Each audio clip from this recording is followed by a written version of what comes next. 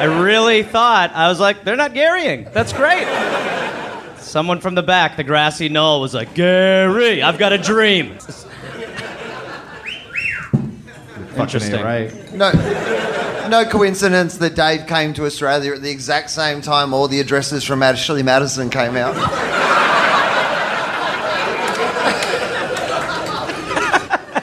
No, honey, I'm going on a podcast tour. You know what? Gareth, we need to go to Australia tomorrow. I was just curious. I wasn't actually doing anything. I paid $1,000 just to like look around. It's fun to hit on women digitally. It's fun. Digitally? Yeah, digital hit. Digital. A digi. A digi hit, right? Well, I'll back off. No. I figured that was going to go to didgeridoo, but did not. No. Well, sorry, I've let you both down, and all of you. 1633! That is early.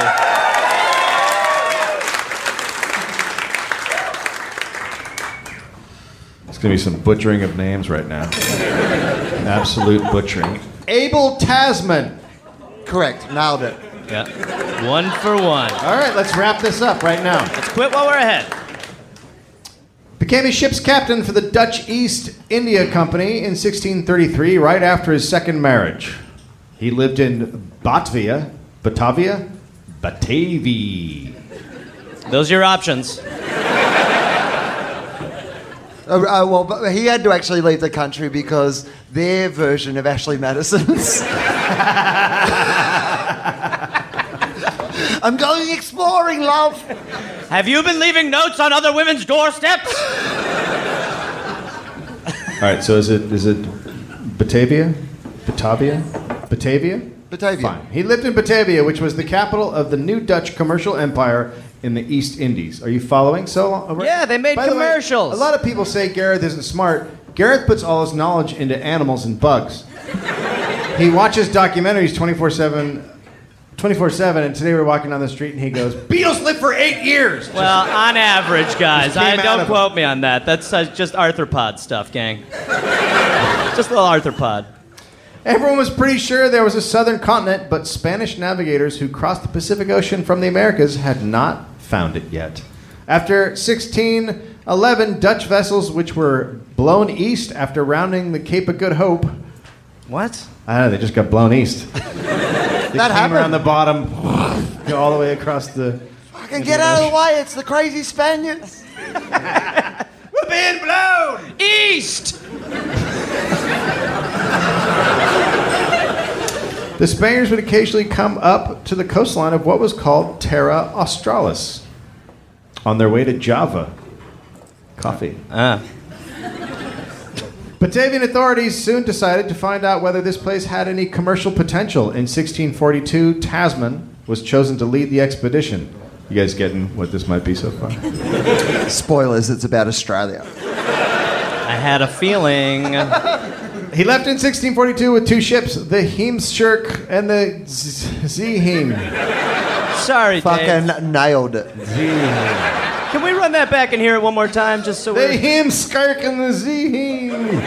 And? From Mauritius. He went east and drove right into Van Diemen's Land on November 24th. Now it was on the map. Aboriginal people had already lived there for about 35,000 years. They would not live there that much longer. So... They had a good run. Fucking spoilers. Tasman did not step foot on the island, however. He sailed off and found New Zealand. But before he did, he named the island Anthunch van Diemenschland after his sponsor. This is Anthunch van Diemenschland, the land! Everyone was like, that's a great name, dude. It rolls right off the tongue. It's catchy, I'll say that. He was the...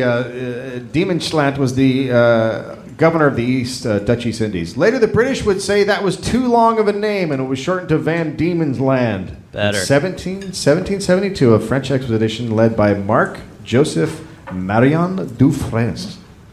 You're doing great so far. Isn't he doing great, everybody? Just killing it. He was the first to step foot on the island. In March, 2 of his French ships anchored off Cape Frederick Henrik. You shouldn't. That's fucking bullshit. It's funny, Frederick Henrik. You get it? It's similar.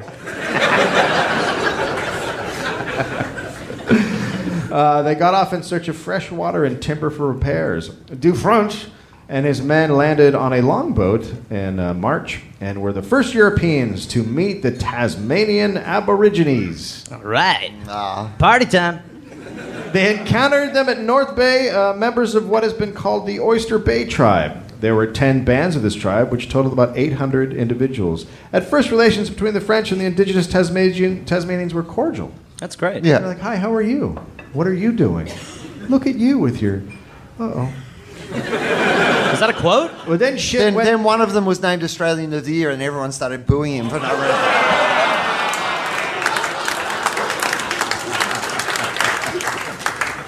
You don't know what that is, do you? Yeah. Thank you for no follow-ups. You root your supporter of Collingwood. I get it. What's happening right now? Is that pretty good? Yeah, thanks. We're in Queensland, they don't care either.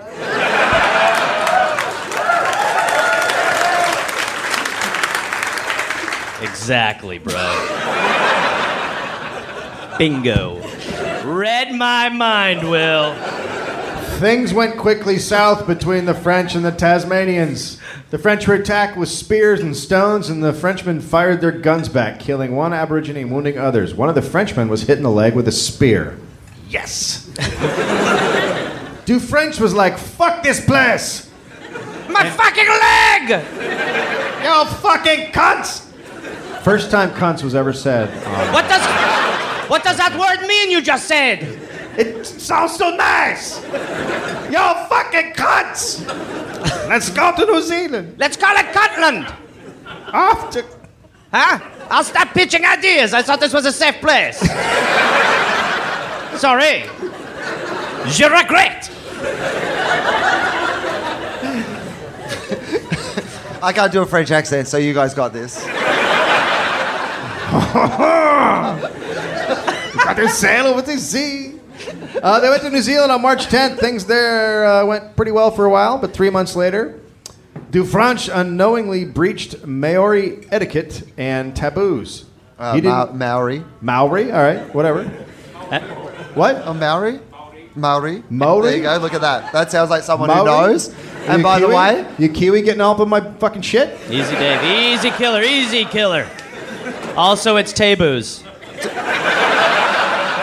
Mate, of all the races and nationalities you've mentioned so far, the ones that the name you want to get right are the Maori. Well, you're about to find out why. He didn't greet the king the right way. He cut timber and went fishing without permission, so Dufranche and 2 of his longboat crews were killed and eaten. Well, whew! All right, so they're eating people. But just to make a point. Yeah, that's true. Well, I don't like it. That'll teach I had you. a big breakfast. Me, I'm stuffed. I'll have a rib. In August 1803, a New South Wales governor, Philip King, sent... Governor King? That's confusing as fuck. King Governor! No, the other way around. Whatever. I'm the governor king. Yeah, but I'm talking about his counterpart.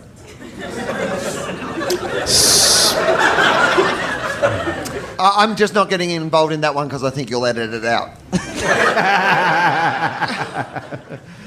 King sent Lieutenant John Bowen to establish a small military outpost on the eastern shore of the Derwent River. Derwent? Derwent? You know how they came up with that? They'd They'd be like, where was that boat? And they go, Derwent down there. Down the river. Derwent that way. Don't get blown east. It was called Camp Risdon. Names They are set all up- over the place. Yeah, it's going to get worse as these shows go on. Okay. That camp wasn't working, so several months later, a second settlement was established by Captain David Collins with 308 convicts about 5 kilometers to the south. This later became Hobart. The worst criminals, repeat offenders, and unimaginable prisoners were sent to penal settlements in Van Diemen's Land. It was the perfect penal colony because a huge labor force was required to establish the settlement, and inaccessibility and wildness ensured security. Yeah? Okay, sure. Yeah? Sure, It's yeah, like our sure. Alcatraz Island. Yep. Except Okay. we didn't have to kill all the black people to get it. All right. Well, baby steps, Dave. Baby steps. We just started an island. Let's We baby didn't, steps. murder Baby stepper. everybody. Nah, Okay, take fair. baby steps. Totally fair. Yep. Slow Totally down. fair. Yep. How you doing, Hobart? All right. Hobart didn't go well. Left on their own without supplies, the settlement suffered severe food shortages. Many of the cattle and sheep Collins asked for died in transit. By 1806, its inhabitants were starving, with many resorting to scraping seaweed off rocks and scavenging washed-up whale blubber from the shore to eat. I mean, to be honest, that feels very hipster. Do you know what I mean? Maybe they were just the hipsters of their time. I bet they had fucking cool beards. And talk about abs. And My then- God. Well, it's the seaweed. It's the seaweed. It'll cut you Seaweed's out good for you. Yeah. But just sitting there eating whale blubber doesn't seem... just not Yeah, great. but you don't have the seaweed on it in your mime. You have a little seaweed on it. It's like Yeah. a little wrap. Also, why the fuck are there just big chunks of whale blubber floating Well, that's a around? good question. That's a fair point. That's when whales were exploding themselves. It's suicide whales, you know. Yeah, that was the great whale emu war. yeah. Emu war. Yeah. Fuck. Oh boy. Remember the trouble we were having with Al Qaeda? I'm working on one. I got nothing. The food supply became so low, David Collins had 6 whalers from a ship flogged for refusing to hand over 2 casks of biscuits. What? Wait. What just happened? There was you're going to find out that these people here in this country really liked flogging. It was And like biscuits. the national pastime. I'm surprised that they didn't make it into an Olympic sport after a while. There's a lot of flogging that happens. Okay. So these guys had biscuits, and they were like, no, you can't have them. And he's like, beat the fuck out of them! For biscuits. Yeah, biscuits. Must have been some tasty goddamn biscuits. Tim Tams. I would flog the fuck out of anyone for a Tim Yep. Tam. Yep. I'm on Gareth record. Reynolds for Tim Tams. Thank you, everybody. Tim Tam dropped out of sponsoring me. Why? Too aggressive. I fucking love him.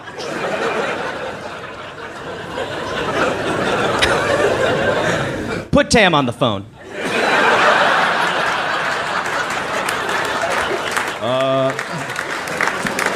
This company's hello. gone to shit since Tim left. Hello, this is Tim. Tim, hey, how you doing? It's Gareth. Is Tam around? Yeah, he doesn't want to talk to you right now. Listen, tell Tam I'm sorry.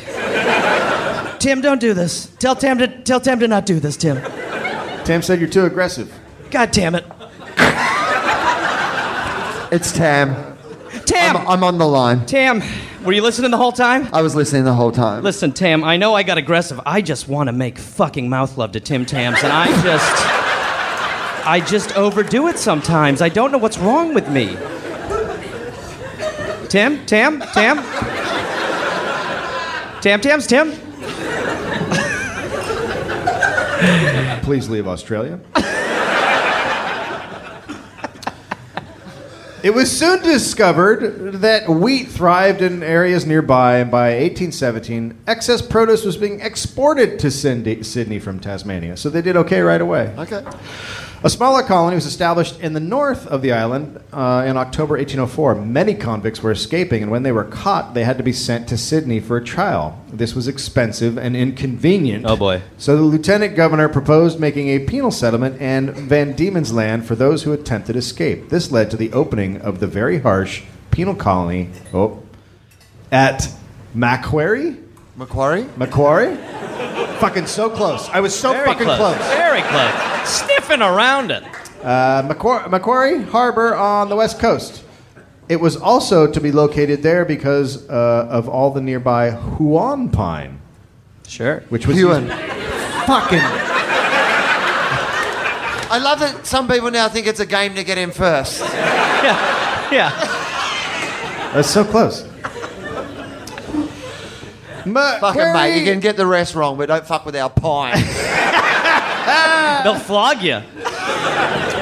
Macquarie Harbour Penal Station was established on Sarah Island in 1822. It was created with the purpose of being so horrible that convicts would think twice about trying to escape. Authorities believed the reputation of Macquarie Harbour would act as a deterrent and that it would somehow cause bad characters to reform. But why don't you just make jail like that? This is jail. Oh, but it's like an extra punishment jail, right? Yeah, it's like a double jail. Yeah, so why not just make the original jail your double jail? I'm fucking cutting spending, Will. Shit. You know what? You know what? There's a lot of red tape in this plan. Go straight to bad jail. That's Yeah. All right. Well, there's one flaw. The rest sounds pretty airtight. Please. It was considered to be one of the harshest penal settlements in all of Australia. It was created as a place of banishment within the colonies, taking the worst convicts and those who had escaped from other settlements. It was isolated by the sea, a mountainous wilderness, and hundreds of miles away from other settled areas. There were no roads. It could only be reached by sea. It was said no other penal colony was more feared by convicts than Macquarie. The convicts were supervised by military detachments of several regiments and by a variety of civilian officers, supervisors, and constables, many of whom were ex-convicts. Well, that's good. It's going to work out fine. Yeah, that'll be fine. I always remember Andy Dufresne's first night at Macquarie Prison. That's my Morgan Freeman, by the way. That's why I didn't get in the French one. It's good. No gift for accents. Besides the horrific weather, convicts were treated brutally. They were not fed well. The settlement could not produce food. Malnutrition, dysentery, and scurvy were common. On occasion, the convicts' rations were greatly reduced due to delays and spoilage of supplies from Hobart. A report from 1828 describes 2,040 pounds of colonial salt beef, very bad and putrid, unfit for use, to be destroyed. Ugh, Jesus So they're getting Christ. shit beef. Yeah, bring on the blubber seaweed. Right. Not up to the usual high standards of colonial salt beef.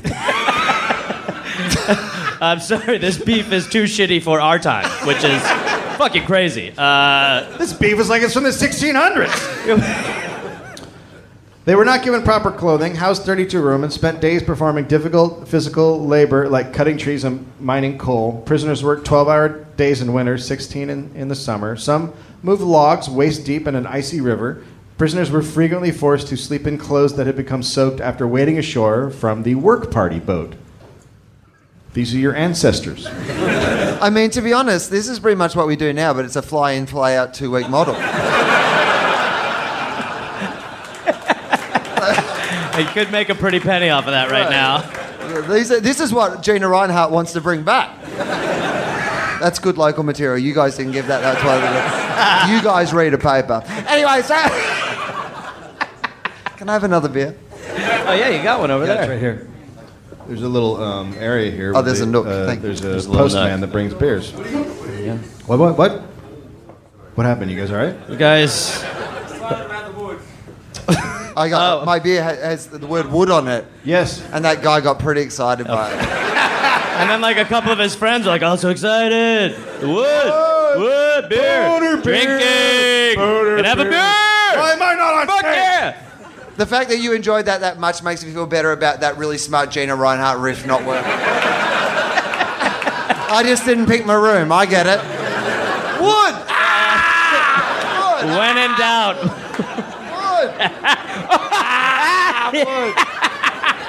Like it's Now I've got you. like it's his dick, Dave. Oh, I get it. Yeah. I get it. Oh, fuck.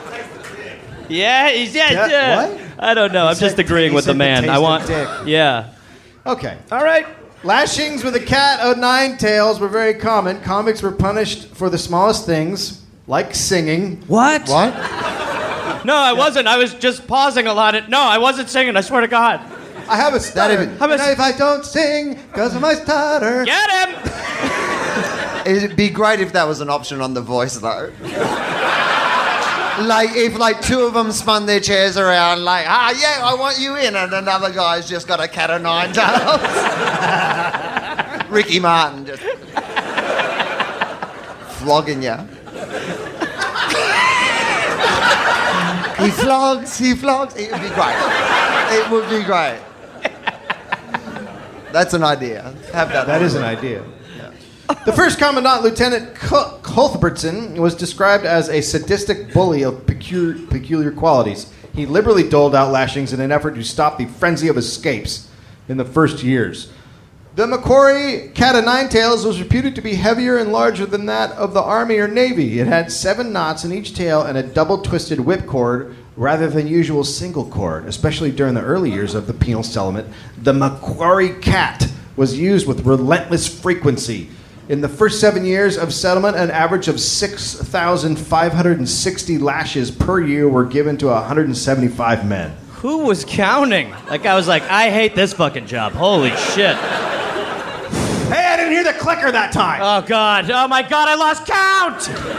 Start the lashing again. I also love that it was bigger than the Army's Cat of Nine Tails. Like, so even back then, we were doing our version of That's Not a Knife. Yeah. Yeah. It's like a cat of 12 tails.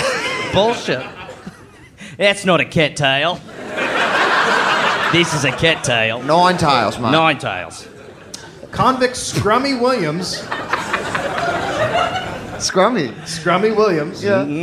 Held the record for the most lashings given to a prisoner. Oof. A total of 500 floggings. On one occasion, Williams was pronounced unfit to receive the remaining 25 of his 100 lash sentence and was taken to the hospital where he made unsavory remarks while there. No, why would he do that? Why would he do that? Shut the fuck up! He was taken out to receive the remainder of his life. That's fucking right, mate. You get knocked down, you get back up again. It's like fucking Chumbawamba. It is Chumbawamba. Chumbawamba. Yeah. The original leader of the Aboriginal people of Tasmania. Right? I am Chumbawamba. Our people may get knocked down, but we will get up again. You ain't never going to keep us down. That was an accurate accent from the time.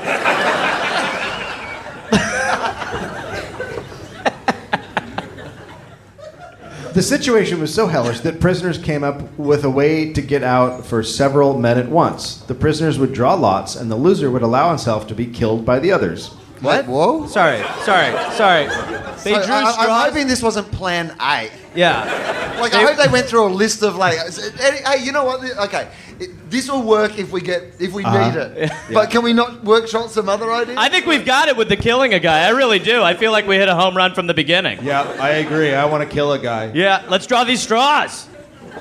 So they would draw lots, and the loser would be killed. Then they would all confess to the murder, which would lead to them being sent away for trial and execution. Oh. We're out! So it's kind of the usual suspect. Yeah. Totally. Some convicts who committed serious crimes, such as assault or murder, were tried in Hobart. On one occasion, 3 convicts found guilty of murder were hung on the island in mockery of a Commandant Wright's intent to use the execution as a deterrent to other convicts. 2 of the condemned men laughed and joked from the scaffold with their fellow prisoners, displaying, quote, an appalling indifference to their fate. I mean, tough gig. Yeah. Oh my God, he's lighting me already. That's the light already, fuck. Light. Get the light. Get the light. I got like another minute. I may have to close. No one understands that but comics. Yeah. Sorry. Only Lindsay is in back laughing. I don't even think he is. No one is laughing. We had a good laugh. I mean, I think that's what matters, right, guys? 116 comics escaped between 1822 and 1827. 75 of them were never heard from again. The sea destroyed small boats. You couldn't swim. To freedom, the bush around the settlement was thick. If you did get out, Hobart was 225 kilometers away. Most of them would just disappear. That would be it. Alexander Pearce. By the way, that was a really happy ending. I mean, it is actually quite lovely down there. Yeah. Yeah, like the hike from Lake St. Clair, Cradle Mountain. I mean, if you're out in the middle of there and you're just living in the bush, you know what I mean? Like, It's a nice little walk. It's a nice little life. You went out hiking. That's how I want to go. I feel like it's different if there's no houses around like there are now and stuff. I feel like then you're like, oh, I'm going to die. Oh, no, I reckon you had lower standards. You were happy, like, with what you had. Like, now, it's all about, where's my McMansion and my ping pong table? Yeah. But Like, you know, back then it would be... No, they had a ping pong table. Did I not cover that? Some guy's just going through the bush with a ping pong table. I think that's him.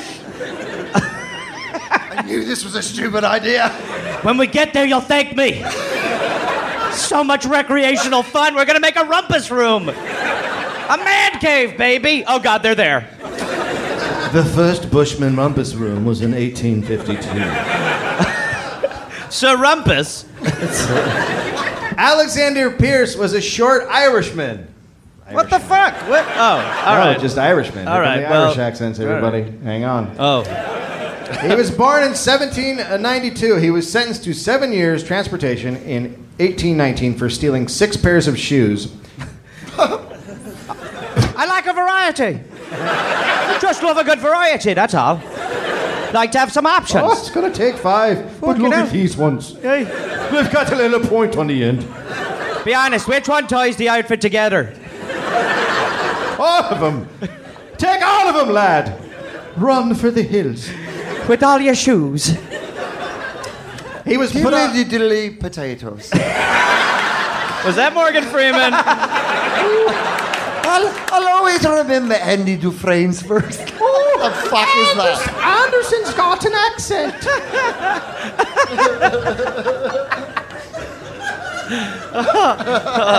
He was put on a ship to Sydney in October 1819. The ship landed in January 1820, but was quickly turned away from Sydney and sent to Hobart because they were in desperate need of convict labor there. Hobart was not a large settlement. There were almost 3,000 living there. Hobart was described as dull and saddening. And that is actually now their slogan for the city. So, bit of history there. It's called upselling. Come on.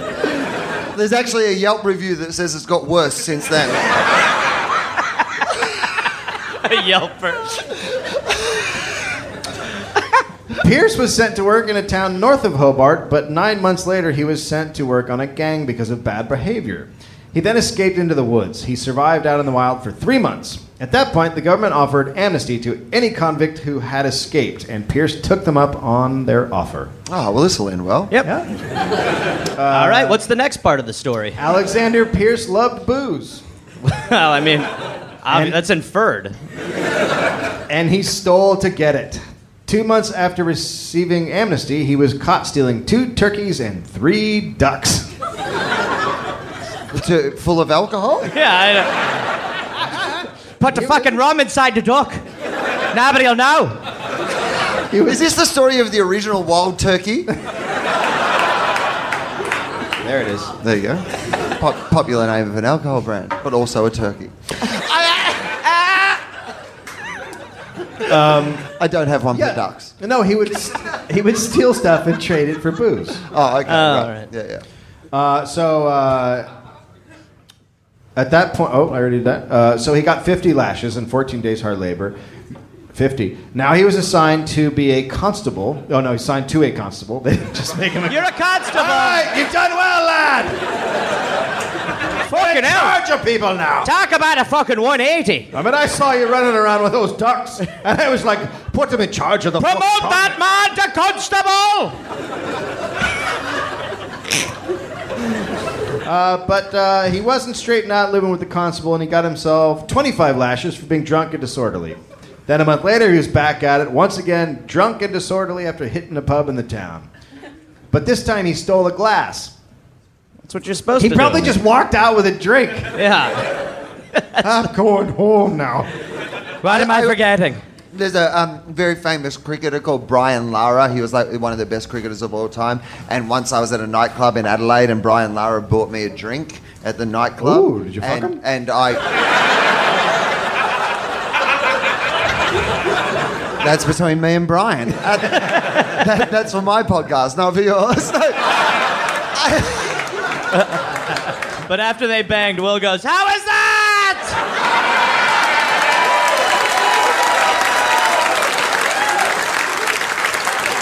Thank you so much. I mean, that is really good. Thank you. That's like fucking Rain Man Idiot Savant good. I only fly Qantas. It's so good that I don't know what just happened.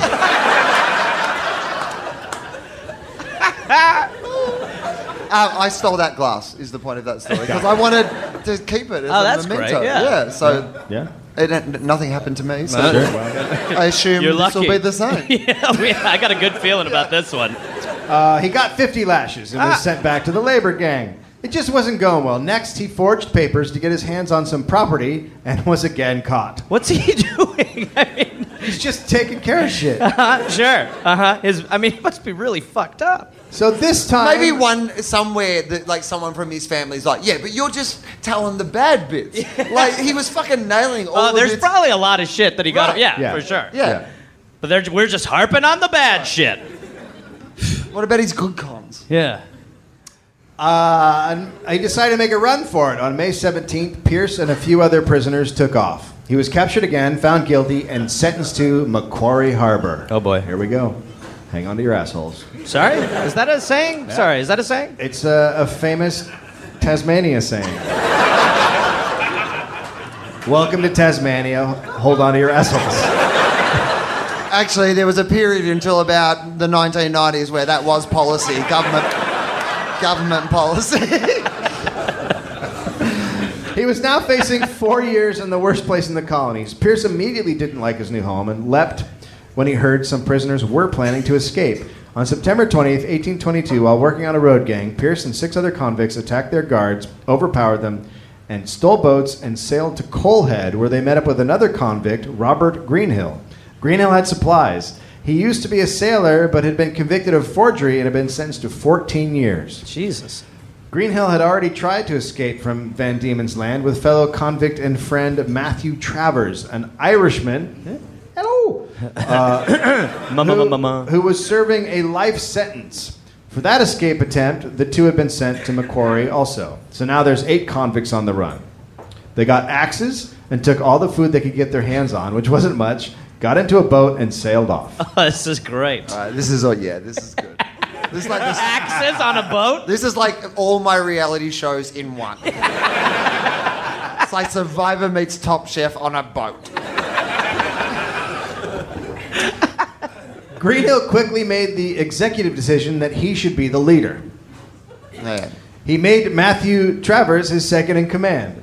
The other prisoners were, you don't have to remember, but John Mather, a Scottish baker, serving time for forgery. That is actually that IMDb pic I was talking Yeah, but if you're going out, don't you want a baker with you? Sure. Someone to prepare shit? Yeah.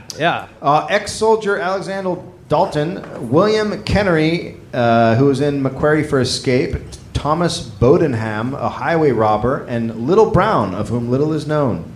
Thus the nickname. His whole story's a Little Brown. We don't know much. Little Brown. The Scottish baker's role is amazing. Well, fuck them if they come to try. If they try to get us, we'll fucking kill them. Hey, and I'll make bloody pastries. But I mean, it's actually really practical. If you're putting together a team, you don't want all fighters. Just be the who baker. Can't fucking cook. All right, let me know how it goes. The biscuits will be ready when you get back. Yeah, fucking get him! Who likes crepes?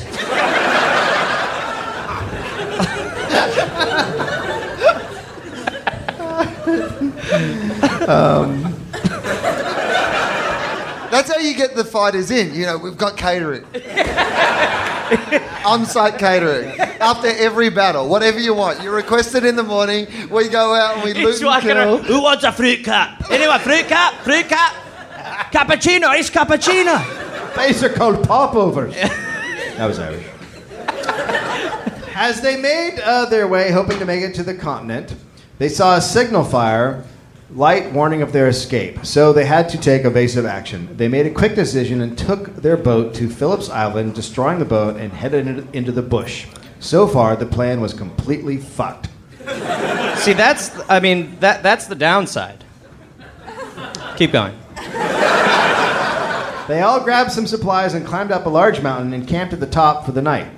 The next morning, they kept moving, staying to hilltops so they could keep eyes out for search parties. On the third day, rain started, making the trek even more difficult. The land was tough to get through, very dense rainforest with icy rivers, deep gorges, bogs, and fallen trees. The plan was to head down toward Derwent River, where they wanted to steal a schooner, sail it downstream past Hobart, out into Storm Bay, and then proceed 14,000 miles to England. You know what? We're going to need a baker. I'll make what I can before we go. I don't see any problems with the plan. 14,000. Right, all right. So, yeah, all right, sounds good. One question. Yeah. Can we do it? Yeah. Hey. We've got a little bag of flour. We'll be okay. Okay. Anyone for more handfuls of flour? Followed by your main course. Some flour. And for dessert, you're gonna love what I made. Flour. That's all we bloody have. They began to run out of food and weren't sure what they could kill. They were nowhere near any place. No fucking way. No. What are you doing? Dude, are they gonna... they gotta eat the baker. My money's on the baker. I'm playing Clue. It's the baker on the jet ski going to England. Jesus Christ. You can't kill me. Who'll prepare him? Think about it. And you don't want to kill your leprechaun now.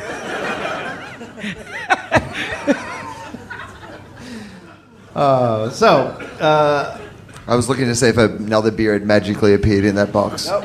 No beer magically appeared in the box. And we thought we had a leprechaun. So they were nowhere near any place they could stay, and they headed in the direction where they thought there were settlements. On the fifth day, the rain continued. They started to become despondent. This whole escaping thing wasn't that great. The next day, they just stayed in the shelter they had found and didn't move at all. So now they're sad and bummed out. Well, that hits in. Fifth day in. You know, Fifth day in on your trek to England is, Right. you know... fucking ideal. I like, and I'm sure there's got to be one of them that's like, come on, guys. We knew this would happen. Let's play I Spy again. Right. Come on, where's your spirit? We're on the run. We're not playing I Spy. It's water. Everything's water.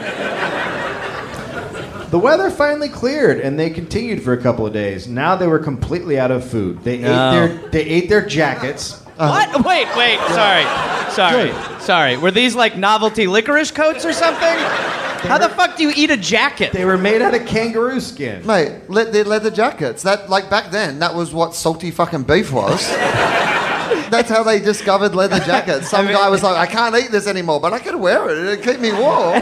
And we whine about jerky. Right. These dudes are eating jackets. There's a fine line between jerky and a jacket. Yeah, it's not that far off. Lady Gaga started wearing jerky. Yep. I don't know if you guys... Hey, Barry, take off your jacket. We're hungry.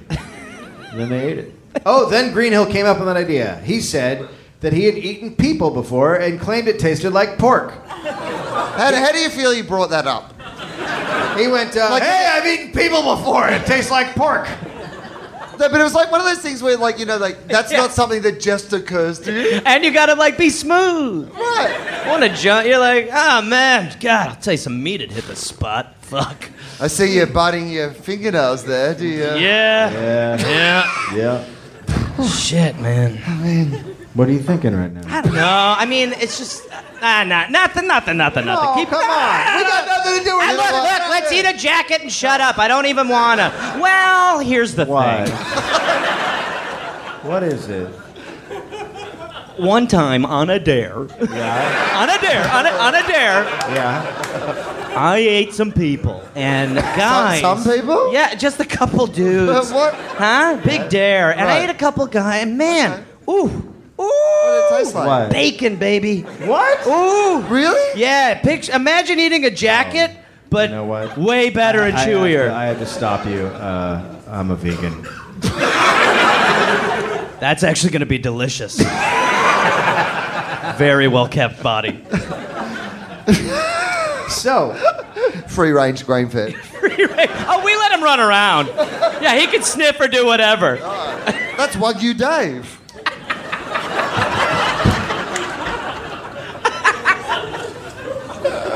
Greenhill said that's what they should do. They should eat one of them. He also said that sacrificing one man to save everyone else was the custom of the sea. This guy's got a lot of ideas. Wait, tuna's chicken of the sea, right? He had been on some horrible ships, apparently. Yeah. Where they just eat each other once they set out. I mean, but he's got some rules. Yeah. Hey, I mean, all rules are arbitrary. And he's spitballing. He's the only one coming up with ideas. Yeah, he's coming up with ideas. Where's the fucking baker's ideas? Yeah. No, the one guy said, let's eat our jackets, so fuck him. The baker's like, you're going to love what I've done with the jacket. Put a little bit of flour on it. You really taste that? Greenhill said he would be the executioner because he had experience. Jesus. You know what? I've killed guys before. What's the vibe? They're all like... Because he was the executioner, everyone else should draw lots to figure out who was going to be food. Well, I mean, that's... Yeah, well, you can't... Like, I mean, the executioner can't kill himself. Right. Genius. So, I can't. What am I going to hit myself in the head? Come on, you guys do the straws. I'm the only one who could possibly kill someone. They didn't like the drawing lots plan, but they did all agree that they should kill and eat Dalton. Which one's Dalton? Well, Dalton had once volunteered to be a flogger in prison, so they decided he should be the first to go. Oh, you know what? That seems fair. Yeah, I agree. It's a long road trip. Gotta fucking eat it, dude. But you know what? Your fucking past always comes back to haunt you. Yeah. People sit on that shit for ages, and then one day you think they've forgiven you because you're all escaping together, but they remember that one day you volunteered to be a flogger, and they're like, we're fucking eating you. Well, it's like the saying, don't flog your friends or they'll eat you eventually. Yeah. So, during the first week of October, Dalton was attacked with an axe and hit on the temple. Then his throat was cut. The convicts carved Dalton up, cooked his heart, liver, and other body parts on a fire, and devoured him. First? Well, no, they cut up the parts, but Greenhill claimed the heart, and that led to a fight between him and another guy. Who's claiming heart? And in the end, Greenhill got to eat the heart, and the other guy had to eat a Who foot the or fuck whatever. is like, dibs on the heart? They're like, have the heart. What are you doing? No, but back then that was probably like a delicacy. Yeah. Like, you know, I mean, he had a refined palate. He was like, I'm the executioner. I deserve an amuse-bouche. Oh, look at how happy that mouth is. Okay, answer me this. If you were going to eat a person, like, so which bit would you eat first? Like, fucking thigh. Yeah, calf or thigh. Something thigh down there. Thigh or a dick. Yeah. dick. It's got to be the dick. It's got to be the dick. It's What? Why does it got to be the dick? Because it's a part of the body that, like, 50% of the population already willingly put in their mouth. Like, do you know what I mean? Like, it's not that hard to think you could follow through and fucking swallow, not spit, right? Do you spit, swallow, or bite it off? It's your technique. The dick. I'd be the one who's just like, I'll take the fucking chicken wing. What's going on here? You guys get the hard Take dick. the asshole! I want the asshole! All right, what's happening, guys? A couple of the convicts were super not into eating other people. Why? Kennerly and Little Brown, took off in the middle of the night and set off back toward McCurry. It was a tough haul because they had no food and had left most of the supplies. They arrived back at the prison on October 12th, both sick from exhaustion and exposure. When they got there, they told authorities that Dalton had been killed and eaten by his fellow escapees. Brown then died 3 days later, and Kennerly the day after that. No one ate them. Interesting. When the others woke and noticed that Kennerly and Brown were missing, they waited for a while for them to come back. They yelled for them, and at some point they realized those guys were not coming back. So they took off quickly. They were now worried that Brown and Kennerly would bring authorities to the camp. They continued to eat Dalton on the way, who had been jerked. Sorry? What? He'd been... Wait, what? That's how they made the sauce. Do you know what? It was just there, and then I did it. It was just there, It's so amazing. I did it. Wait, before we kill him, should we jerk him off? Make something to dip it in? Oh, I'm crazy. Hey, you know what? My grandpa always said, don't kill a man unless he's hard. I don't think he meant it like that, man. If he doesn't ejaculate just before I kill him, it's not halal. No, he's got to die right when he's coming. Have you heard NXS?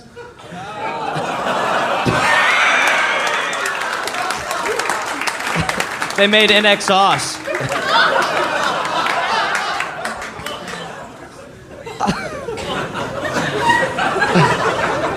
Okay, so next they came to a river, but 2 of the convicts could not swim. Jeez. So those who could swim went with large poles and helped the other 2 across the river. See, now they're working together. Yeah, they're going to eat nice. one of them in no time. One of those guys. The train was really tough. They could only go like 8 kilometers a day. They came to another river. They were too weak to cross it. So once again, they're starving. So the old "should we eat one of us" conversation comes up again. And they all agreed that was the way to go. But this time, they did draw lots. Bodenham came up with the short straw. He apparently did not seem that upset about it. He just asked if he could pray. They said, sure. I mean, it's the least thing you can do when we're about to eat you. A couple of the convicts went off to gather firewood to cook Bodenham. In fact, it'd be really freak him out if he looked him in the eye and said, "Grace." Thank you for this Bodenham we're about to receive. Please try my cock. I think it will be delicious. And dear God, let them try my cock. I think they'll really love it. Amen. You know what? Eat men. Can I just say I would like Pearce to eat my balls? No, you cannot say that. I'm telling you about it before I go. I know.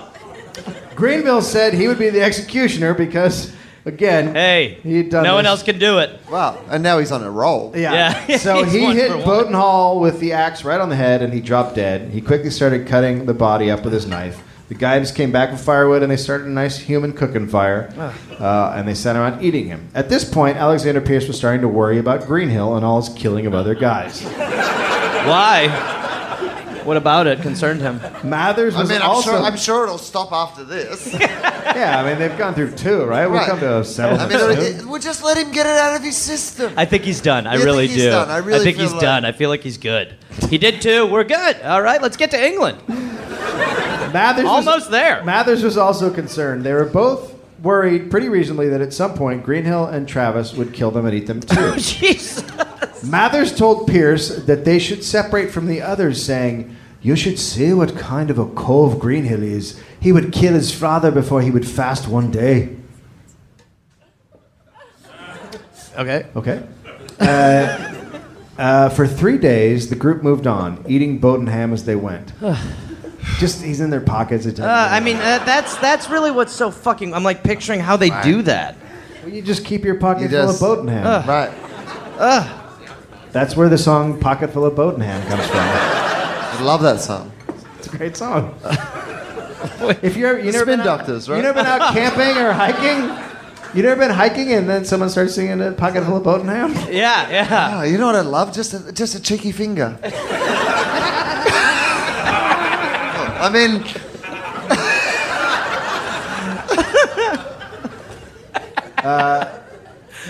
So in 4 days, they came upon a valley with a creek running through it and a lot of ferns. They decided this was a great place to take a break and relax for a bit. Yeah. Chew your friend. Chill. Mathers picked up some fern roots, boiled them, and ate them, but that turned out to be a very, very bad idea. oh, why? Why? He started vomiting. This left him in a bit of a vulnerable position. No. Oh shit. Jesus Christ. You guys sure you don't want fern stew? You good? Just me? I think that Mathers is the Scottish guy. Okay. You guys sure you don't want fern stew? You sure? Just me? He's the baker. He's cooking ferns. Greenhill came up behind him. I do really feel like that's what we're getting down to, though. The guy who can kill people and the guy who can cook people. Yeah, I know. Who's gonna? As he's going, he's like, the best way to prepare me would be to put a little bit of salt on me, cover me in flour, let me sit out for about an hour and a half. Then lightly braise me over a medium flame. Wait about 15, 20, 25 minutes, flip me. On the inside it'll be nice and pink, but you want it like that. Looks raw, it's not. Let me sit for 5 minutes. Don't eat me right away. What were we talking about? Oh, right. The eating of a baker. He started vomiting. Greenville came up behind him and cracked him over the head with the axe. But Mathers was not killed. He was just pissed. Yeah. The fuck is your bloody problem? That bloody hurt! Ow! Greenhill and Mathers began to fight, and Mathers managed to get the axe away from Greenhill, but instead of using it and killing Greenhill, he just let it slide. What? What? No, I get it. Not again! Not again! You're on time out, mister.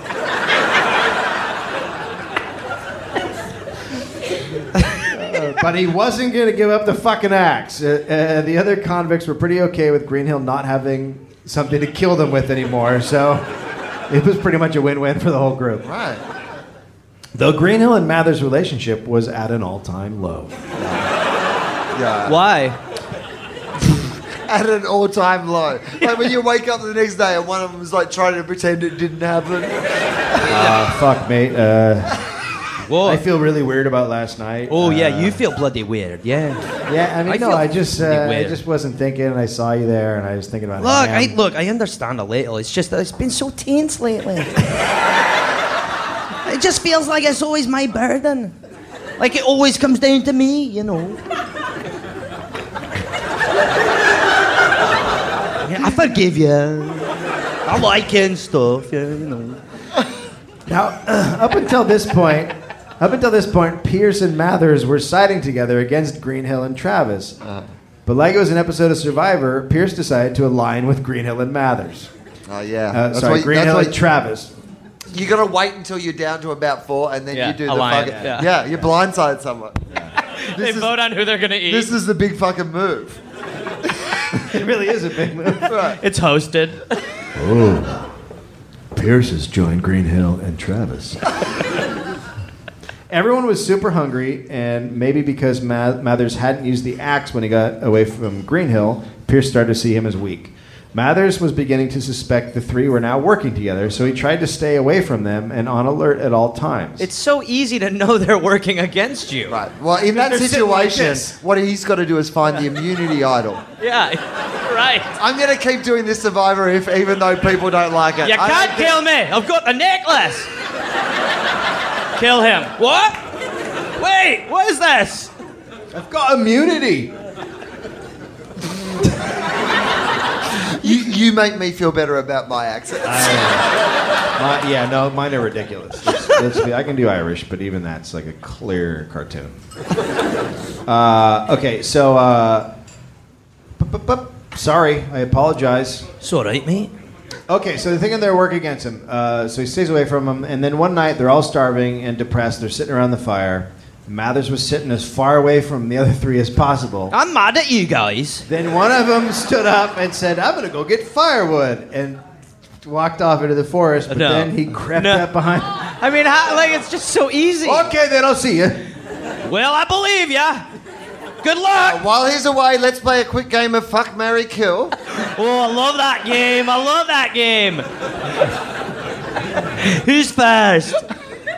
So one of them crept up behind Mathers and grabbed him. The other two leapt up, grabbed the axe, and started hitting Mathers on the head. And that did it. No more Mathers. They cut him up, put him on the fire, and had a nice Mathers. Jesus. Greenhill said this was the best thing that could have happened because he didn't trust Mathers. This dude's amazing. Look, we're better off with that ass. That asshole's, he's not around. Speaking of assholes, dibs.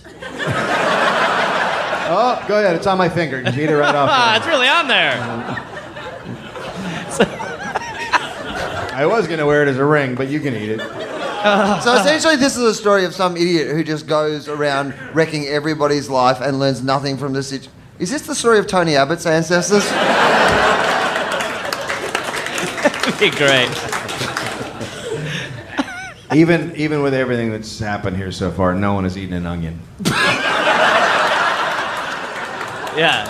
Before he died, they were like, should we eat onions? He's like, onions? Eat this bloody fern before you eat a bloody onion. What, are you crazy? Eat a man first. You look insane!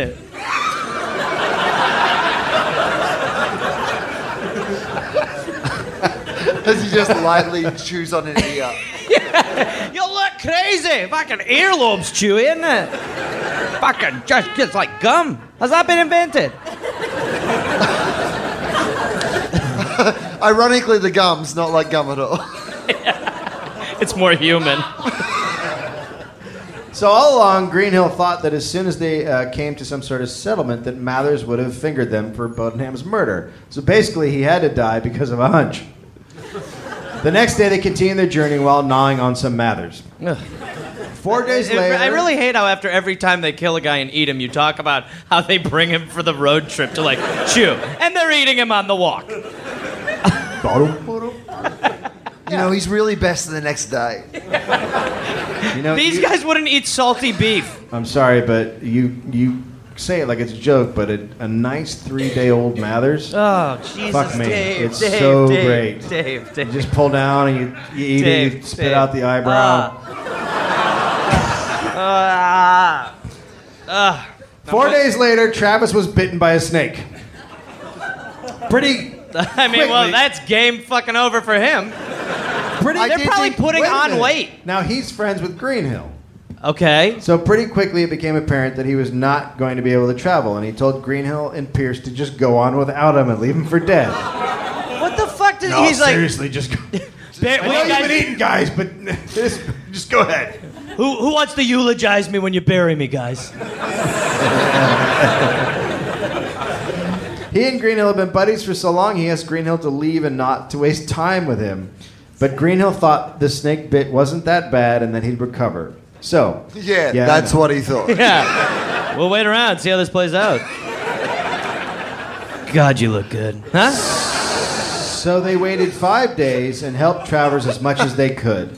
But Travers was just worried they were waiting around to I'm kill him. pretty sure this butter we're rubbing on you will help your snake. A little more oregano to just kind of clear you up in the sinus area. You'll be better. In Ireland, I learned that putting potatoes near the fire. I'm just going to inject you with a little gravy, and there, you'll be right up and running soon. No, this is medicine I'm shoving inside you. We call it stuffing. It's stuffing. We had some flour left. You're going to be up and running in no time.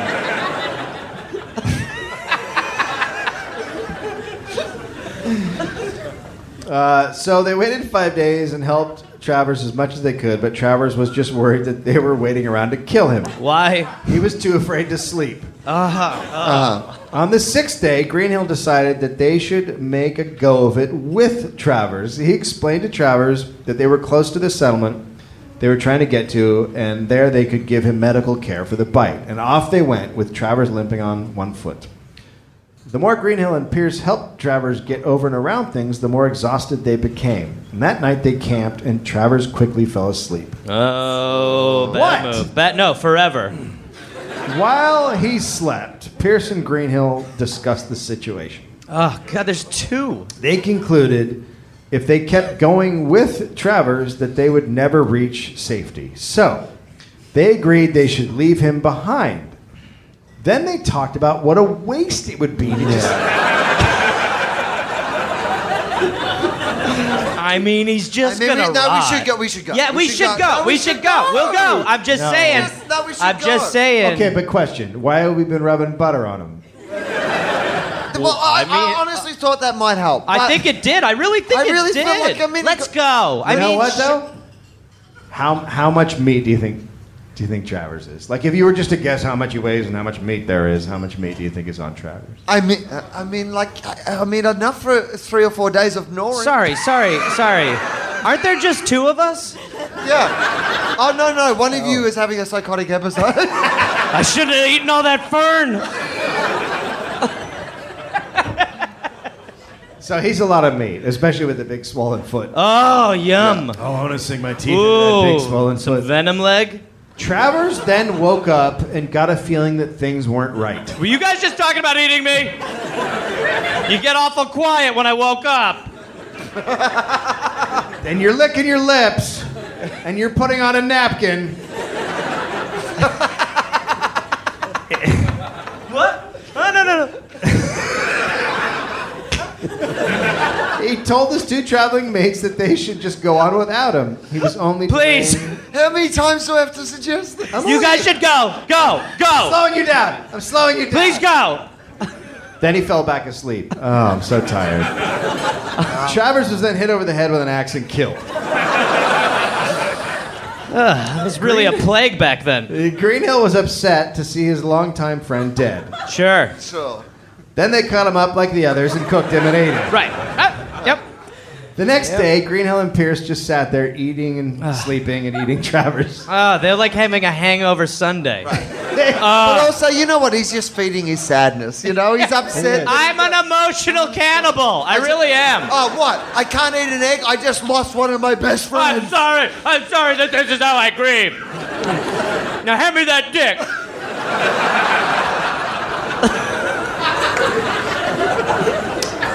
Chapter 4. Now hand me that dick.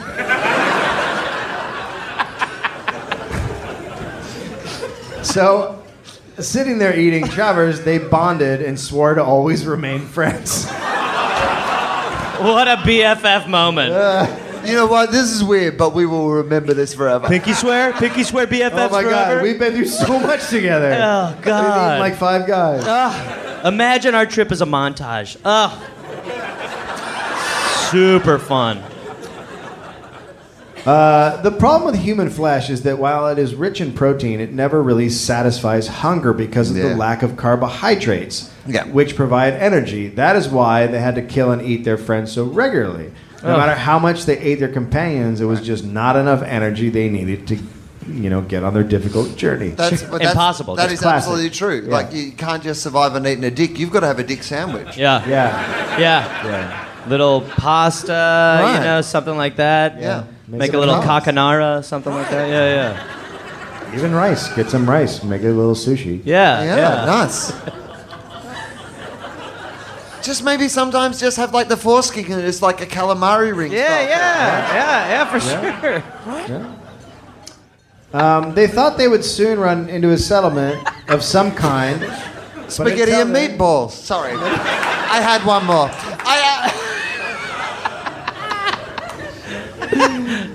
Until they got there, they could eat Travers. So they picked up all the parts of Travers and packed them up and marched on. Quote, each of us took as much of the body as Travers as we could carry, Pearce would later say. That's very Aussie. Oh, we're going on a trip. We should get a couple of travelers. A Travers. You got They got it. You all got the joke. They got it. Imagine I said it the right way. I am. Soon they were on a plane. They believed this was a stock run, and they'd looked for signs of sheep or cattle for an entire day. They found none. Dude, I thought you just said soon they were on a plane. I was like, what? Way better. They'll be there in no time. Like a flat plane, like a... I'd like the vegetarian meal. Do you want to see the cockpit? No cock! No cockpit! No cockpit. We're good. We're happy. Fucking can't believe you bought We're tickets happy. on a fucking Delta after all we've been through. There's no fucking leg room anymore on these fucking things. Jesus Christ. Fucking A. I'd rather be eating myself. That'll be fine. Hello. Not enough leg room. So they're on a plane. They're not finding anything. They saw a fire from afar, and they walked toward the fire.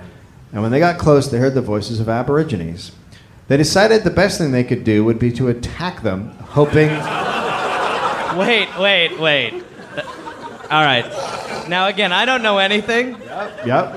about anything. Yep. I feel like they might get eaten. No. Well, they were hoping they have food. They didn't seem concerned that there were about 40 Aborigines, so they rushed at them. One of them had an axe, and the other had a large stick. They hit the natives with their weapons, and the shocked and terrified Aborigines fled in every direction. What? Of course they did. They're just sitting there. They may have never seen a fucking crazy white guy before, and all of a sudden two run out of the fucking bushes with a fucking stick and an axe, and they're like, "What's fucking happening? We're having a picnic!" And they just... And they have like a cut off leg around their neck for later. No, let's get the fuck out of here. I know karate, I don't know crazy. Sure enough, they had been eating kangaroo and possum and reptiles, so they grabbed all the food. They took the spears and burned them, the ones that had been left behind. Got the food, took off as fast as possible. Then they put some space between themselves and the Aborigines, and they made camp. They cooked the meat over a fire, had quite a meal, and in the morning, they ate more and headed out. But they were still not doing well due to exposure and lack of nutrients. And at this point, they had no shoes and were almost naked, which caused them to constantly get cuts from the rough environment. Some of their wounds were infected and oozing. Their Travers started to dwindle. They're running out of Travers. That's not good news. They started to think they were lost, or maybe they had been told the wrong way to go. I don't know who would do that to them. Yeah, they asked the Aborigine. That's that. Or Honestly, maybe. it's that point in a teen horror movie when you realise you're not on the poster. Wait a minute. Maybe Dalton's last words were like, "Yeah, no, go that way." Hey, West. They soon began to become suspicious of each other. Why? Hard to trust a guy who you've been eating other guys with. I mean, when you put it like that. Greenville. Because at the start it would bond you, but after a while. After a while, yeah. Greenhill had the axe. It totally is a reality show. It really is. Down to the last two, they're like, I mean, he's my friend, but it's tense. It's tense in the house, sure. They should do this as a show every year. They should set guys loose in the outback, and then one guy comes back. We're not fucking far from this. No, we're not. And I would watch the shit out of it. Yeah. I knew Kevin was going to get eaten. He had a bad week. The dingo challenge always gets him. Listen, he didn't step up during the dingo challenge. Greenhill had the axe, and Pearce was concerned about that. Then they saw more smoke from a fire and decided to tag Aborigines again. They got close and waited till it was night. There were about 20 of them sitting around a fire, eating different kinds of meat. They repeated their previous assault with the exact same result. The Aborigines scattered because two insane white fucks ran out of the woods. Again, they were rewarded with a bunch of meat, and again, they burned the spears, took as much food as they could, and left. They must be like, we're amazing at this. We're really good at this. We've stumbled onto our thing. I mean, it's great. We're really good at making them think we're 40. Wow. Because there's two naked dudes running out of the fucking woods like ghosts. The Aborigines are like ghosts! Do you know what? I had a burger tonight on the way here, like a veggie burger, and if a naked dude had run towards my table, I would have got up and just come here. For sure. Yeah. For sure. It's like, you know what? You can have this, mate. Well, wait, it is true, though, that they had not probably seen white people, right? Oh, right. I don't know. I mean, they're out in the middle of this. They probably island, hadn't, which I think is an advantage. These guys have gone pretty far at this point. I mean, Yeah. If they have, they may not have seen a lot of them. Right. Especially not naked ones. Right. Okay. Or maybe that's what happened down there. Let's Hollywood it up and say they hadn't. So they camp. They camp by a creek, eating meat and sleeping, and eating meat and sleeping, and just hanging out. And once again, they're close friends again. Chumming it up. Never to be torn apart. Then they Well- moved on. They were climbing hills and spying what they believed was Table Mountain. This uplifted their spirits because Pearce was familiar with the area of Table Mountain. They hurried there, although it took 2 days. They felt help was near, and they stopped rationing the meat, just eating it whenever it struck them. You don't go with a cannibal to a place called Table Mountain. The fuck you think is gonna happen? They got great tables up there. You and me go up there, chill. So they got to Table Mountain, and they realized it was not Table Mountain. Oh. And they were devastated. They had been having so much hope for 2 days, and they ate all their food. Now they needed food. Oh, they God. kept moving. And again, when they were hungry, their relationship deteriorated. They camped and were laying down. Greenhill pretended to be asleep. Pearce started to nod off when he felt Greenhill getting up with the axe in his hand. Pearce got up, pretending to be awake. He did one of those. Greenhill did not attack him, and from then on, Pearce vowed to leave him the first chance he got. But first, he wanted the axe. Then one night, while Greenhill slept, Pearce crawled over, took the axe from under Greenhill's head, and hit him on the head with it, killing Greenhill. He then cooked and ate Greenhill for the next 4 days. He also managed to catch and eat a couple of ducks. Things are looking up. What? The ducks? Oh man, ducks in There's Greenhill. ducks What's there. better? You're eating your buddy. You Go can't duck just- hunting. Alone, just eating a Greenhill is not great. But if you can get some duck in there, a little pate, Yeah. come on, baby. Mate, that's like a surf and turf.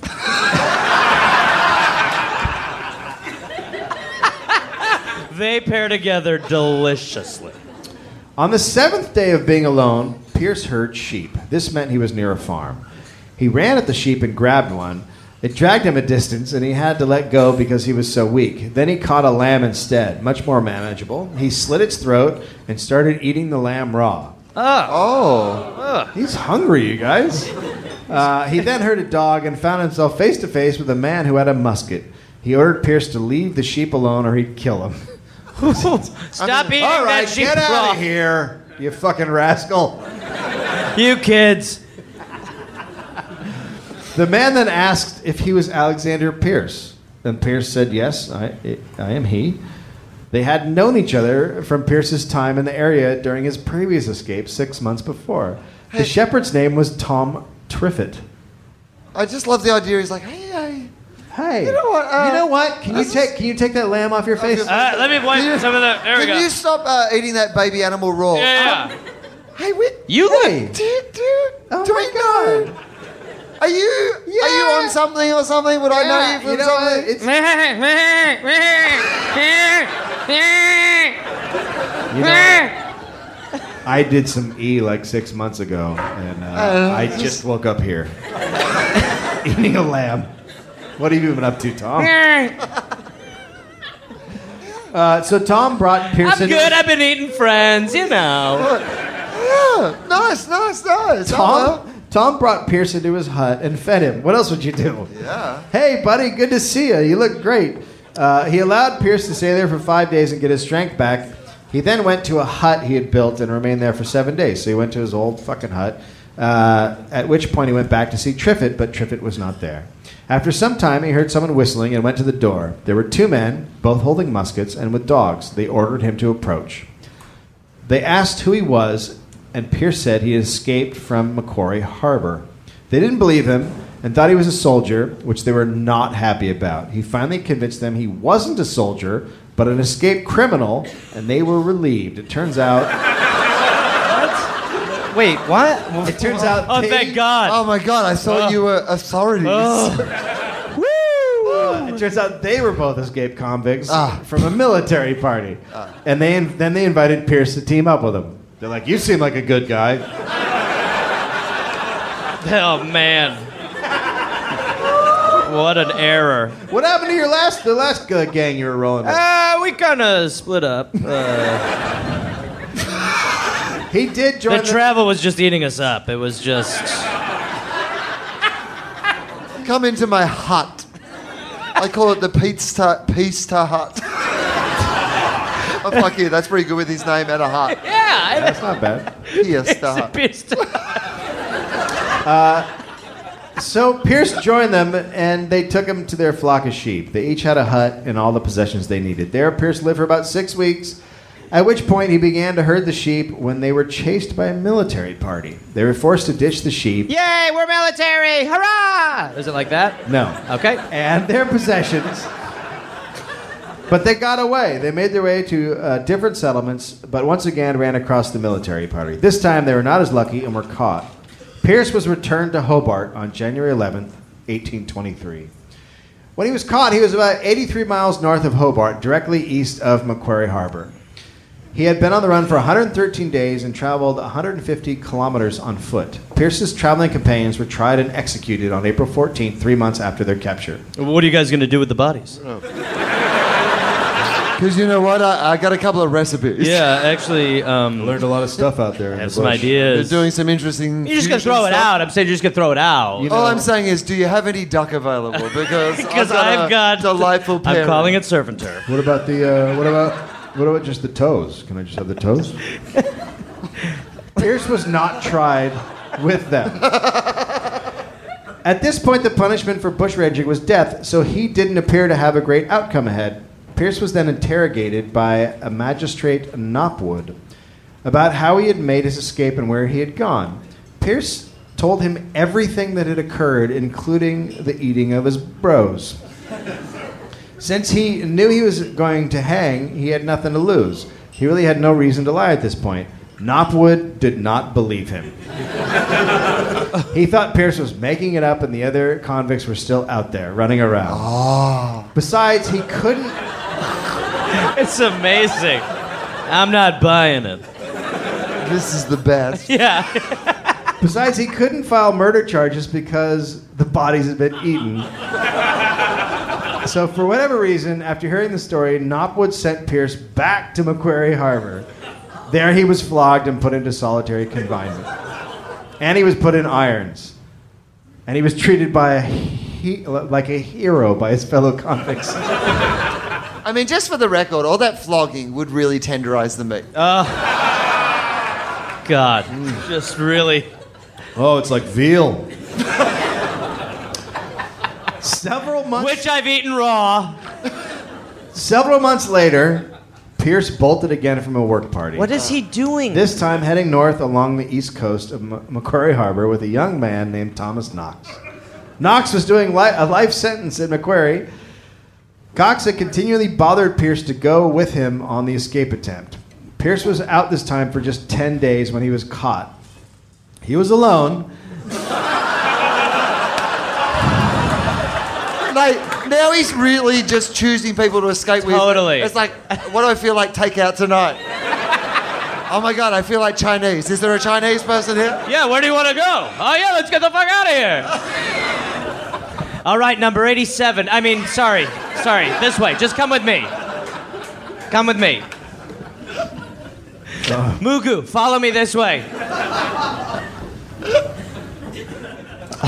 He was caught when he was alone. He had once again eaten his running mate.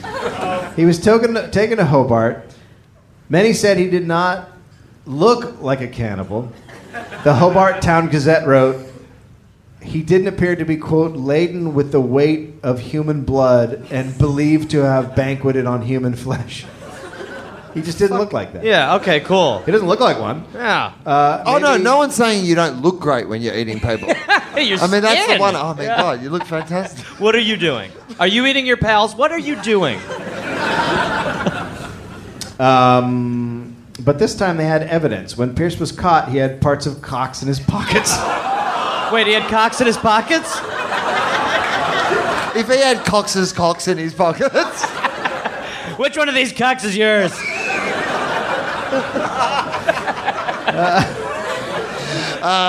Sarge, I've gone through the pockets and there's 2 cocks. That He's seems got wrong, right? one cock too many, Sarge. That is. I swear to God, he had 2 cocks. His pockets are full of cocks. There's an extra cock. Yeah.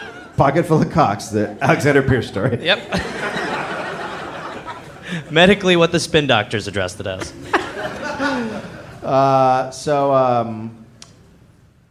Yeah. Okay. He admitted that he had killed Cox in a rage because they got to a river and Cox didn't know how to swim. See, I'm like 9 years old because every time you say that cocks, I'm just like, cocks don't know how to swim. Hilarious. Cox kept shrinking on the swim. But he didn't need to eat Cox. He had other food on him. This is amazing. I mean, I hope we're doing this whole story just so you can say that sentence. How many times would he go, I didn't mean to eat cocks? Okay, back to business. No, but really, I ate cocks. Okay, focus. But I ate him. But I ate cocks. When I loved eating cocks. When I wrote that, Cocks were delicious. I did a little jig. So then Pearce led them to Cox's mangled remains. Australia fucking story. It's all about Pearce and Cox. On Prince Albert Isle. He was tried in Hobart. Pearce had no defense counsel, and there is no record that he said anything on his own behalf. The trial was brief, and the inevitable verdict was handed down. The Chief Justice pronounced the death sentence and ordered that the body be delivered to the surgeons for dissection. Just for the record, he was going to speak on his own behalf, but he was too busy. He had his mouth full eating his lawyer. That wasn't worth going back How do you for. plead? Full, Your Honor. Very stuffed. Full. Oh, Super my full. God. Guilty of having a sweet tooth.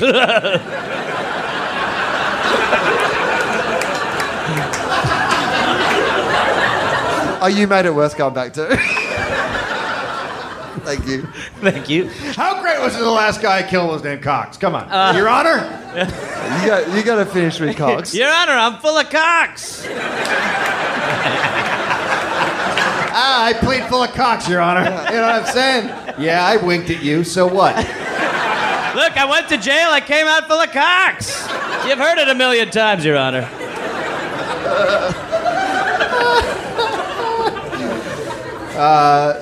He was hung on at 9 a.m. on July 19th, 1824. Just before he was hung, he said, "Men's flesh is delicious. It tastes better than fish or pork."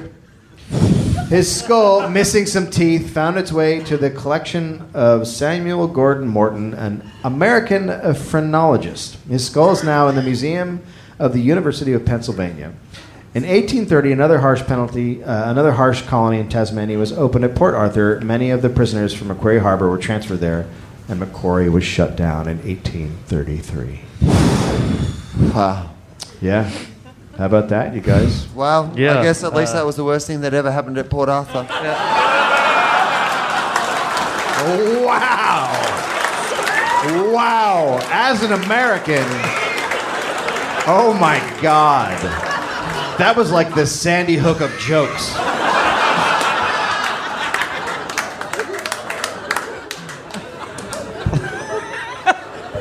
Okay, I'm going to hell. For the You guys, thank you so much. Yes, thank you very much. All right, we ran over.